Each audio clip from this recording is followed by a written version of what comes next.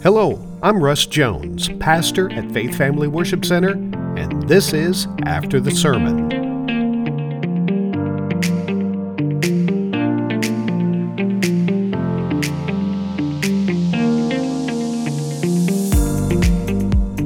Well, welcome to another After the Sermon podcast, where I share with you practical things you can do to get closer to Christ. Today's podcast is based in a series which I just started on March 6th entitled From Stress to Rest.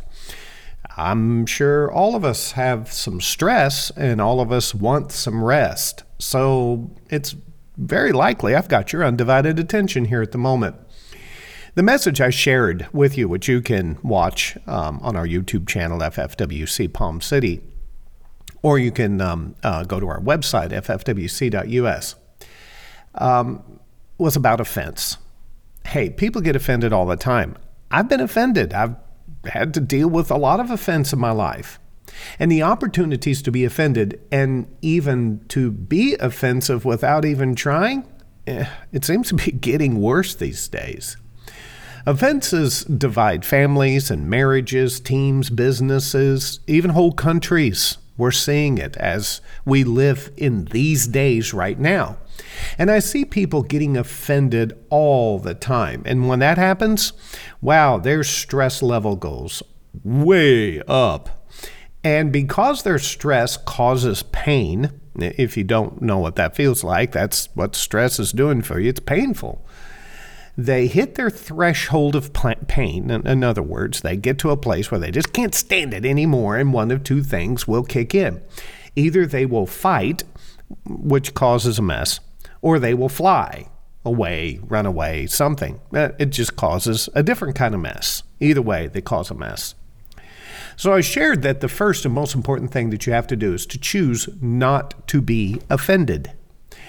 You can do all the things that I'm about to share with you, and I can tell you they will never work if you are choosing to be offended. You might have got offended. Somebody might have poked you one too many times, aggravated you, said something that was just triggered you. I don't know. But still, you have to deal with you. Or otherwise, if you are going to sit down with them and work things out, the confrontation or the hard conversation will never work. Why? Because you want justice, not reconciliation. The goal of talking to people about things that have offended you, or maybe have offended them, is to reconcile the relationship. So some said or someone did something that blew you up. And hopefully you don't have a short fuse, so that doesn't happen every 10 minutes every day. What do? Do you sit there and stew about it, creating these scenarios in your mind, explaining why they did it? They're a horrible person. I know they were just out to get me. I know what was, I understand. They were just, maybe we try to come up with some pathetic excuse. You know, if their parents would just raised them better, they wouldn't be this way. Okay, we get it. Do you go telling other people about your offense and how that person is such a bad, horrible, no good, worthless, good for nothing, and then you try to get these people to agree with you, and because they want to be your friend or there's some value to that relationship they don't want to lose, they'll go, oh, yeah. And you're thinking these people agree with you whenever they may just be trying to get rid of you, get you out of their hair. The next time you see or speak to the person who offended you, is your demeanor, less than friendly? Oh, let's be honest here. You're trying to kiss an alligator. All right. Is your attitude now fueling the problem? All right.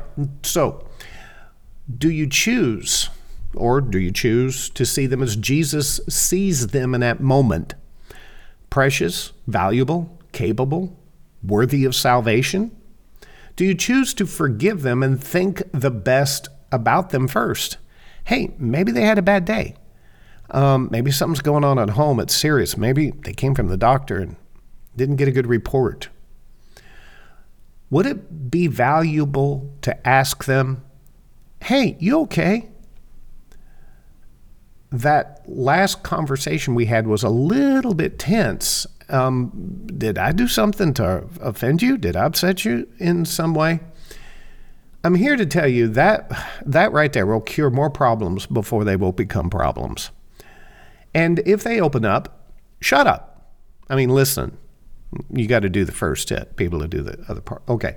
And if you can help, offer it to them. If they accept it or reject it, don't force it on them. That's the worst thing you can do. But the fact of the matter is, you now understand what's going on, and you don't have to be offended. But if you need to confront someone, you need to have a hard conversation. The first thing you do is start by preparing your heart.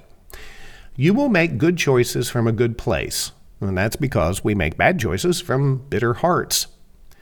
Choose to see their value as being greater than your problem. You're the one offended, okay? So they are bigger than your offense.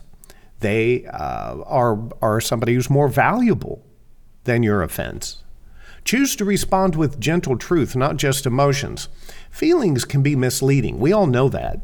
So you may need to set those hurt feelings aside in order to hear and experience the truth of the matter. And truth will bring healing to those emotions. I've been plenty of these conversations when people would listen, they heard there was a misunderstanding, there was an offense. And then after everything was said and done, they would say, well, it's just going to take me some time to get over this. Yeah. They didn't get over it. They're still offended. Because we choose the emotions we have. Nobody forces you to be angry. Nobody forces you to love others. It's your choice. Whatever you do, do it quickly. If you keep thinking about it, you will get bitter. Why did Paul tell us in Ephesians not to let the sun set on our wrath? Well, mostly so we can get a good night's sleep. But if you keep imagining things, and that's what we do as humans, we imagine stuff. We fill in the blanks with the worst that we can come up with. Then we begin to transfer our fantasy onto them. Well, I know why they're this way. Really? Do you? I mean, really, you need to ask yourself, do you really know what's going on? Do you really know why they are that way? And if you haven't spoke to them about it and they haven't told you that, you cannot make that assumption. So how do you deal with offense? Number one, when you sit down to talk to someone, set a stage with love, acceptance, and forgiveness. You're going to love them no matter what. You're going to accept them. You're not giving them license to abuse you or anything like that, but you accept them. You're not rejecting them, and you forgive them. And many times people need to experience your forgiveness before they can experience God's forgiveness in their life. Number two, explain what happened or what was said. And whatever offended you, to say, this is what I understood this to mean. This is what you said, and this is what I understood. Now, I want you to start here because oftentimes, if there's a misunderstanding, you can probably save yourself from a very tense conversation before you get to the end of it and go, oh, do you mean that's what you said? Oh, I get that. This solves more problems than you can imagine. And the majority of arguments are about misunderstandings. And every married couple knows this, especially in their first 3 years of marriage. Number three, listen to them. As they explain, do not, I repeat, do not think ahead. You're not trying to solve anything right now. Your goal is to understand. That's it. It is at this stage that they may reveal something else that is going on in their life. You may discover something that is happening. And you may have just been at the wrong place at the wrong time whenever they offended you. And instead of saying, well, you should control your emotions better, you should watch what you say, you should respond with, how can I help you? Always ask questions to clarify what they said.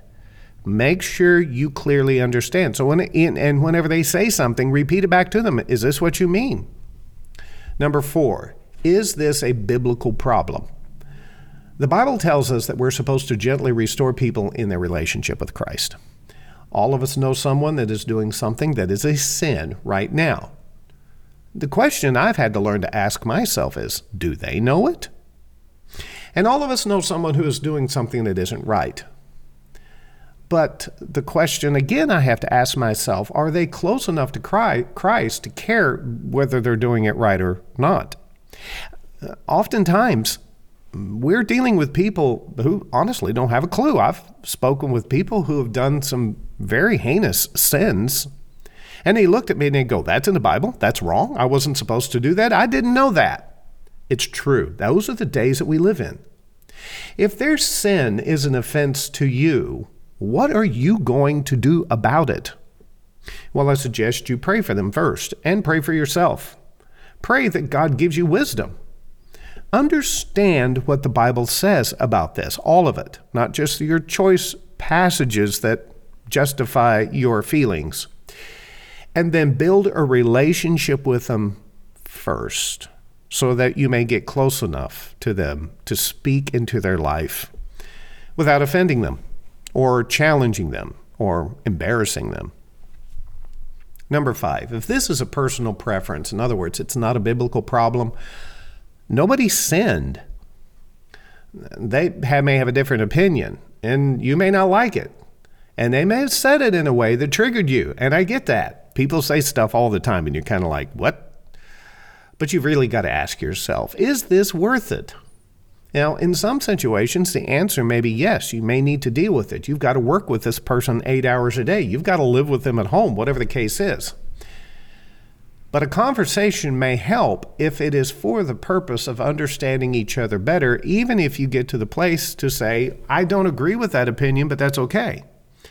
In loving relationships, people give first before they demand something in return. Even in your working relationships, learn how to speak to your coworkers. It's a gift, and it keeps you from offending them, but also develops a workplace. It's called leadership. That's what that's called. You're saying, well, they should know and understand me. They should just get it. Nobody has ever done that. Nobody's ever going to do it, and that's an unreasonable expectation to place upon anybody.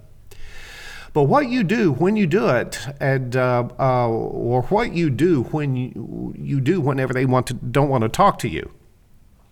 No, I don't want to talk about it. I don't care. Well, that's on them. And again, it's maybe a timing thing. If you ask again later, that you are very likely to get a different answer. But it happens, and that's okay. You have made your attempt, and you can rest in that and choose not to be offended. And don't be offended over the fact they don't want to talk to you either. What if they have a careless attitude and just don't care about what they say or if they offend you? I knew a guy one time, and he just said, I say what I say, and people can just deal with it. And I said, well, we'll deal with it. Goodbye. He looked at me like I said, no, you take responsibility for your words and actions. And so if you can't do that, then we need to talk about why. We need to talk about what's going on. I'd only met the guy a couple of times, but I could see that he was asking me permission to shoot his mouth off like a howitzer in every direction he wanted to offend people in. And in fact, quite honestly, he enjoyed it. It didn't end well for him personally. And I would just say, don't have a careless attitude.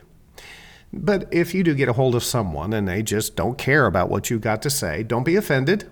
And good news is you don't have to be offended anymore. The bad news is you're going to have to work very hard to build a relationship with that person that is valuable to them and to you. And when the value of that relationship rises, then what they say will matter. Offense in the church has been a big deal. And this goes all the way back to the New Testament. Jesus even taught us how to be able to deal with offense. So I don't see it going away anytime soon.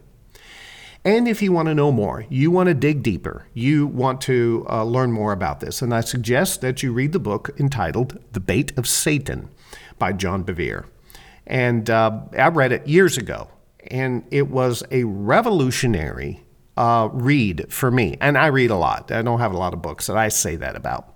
Another one he also wrote that I found to be very encouraging was Breaking Intimidation.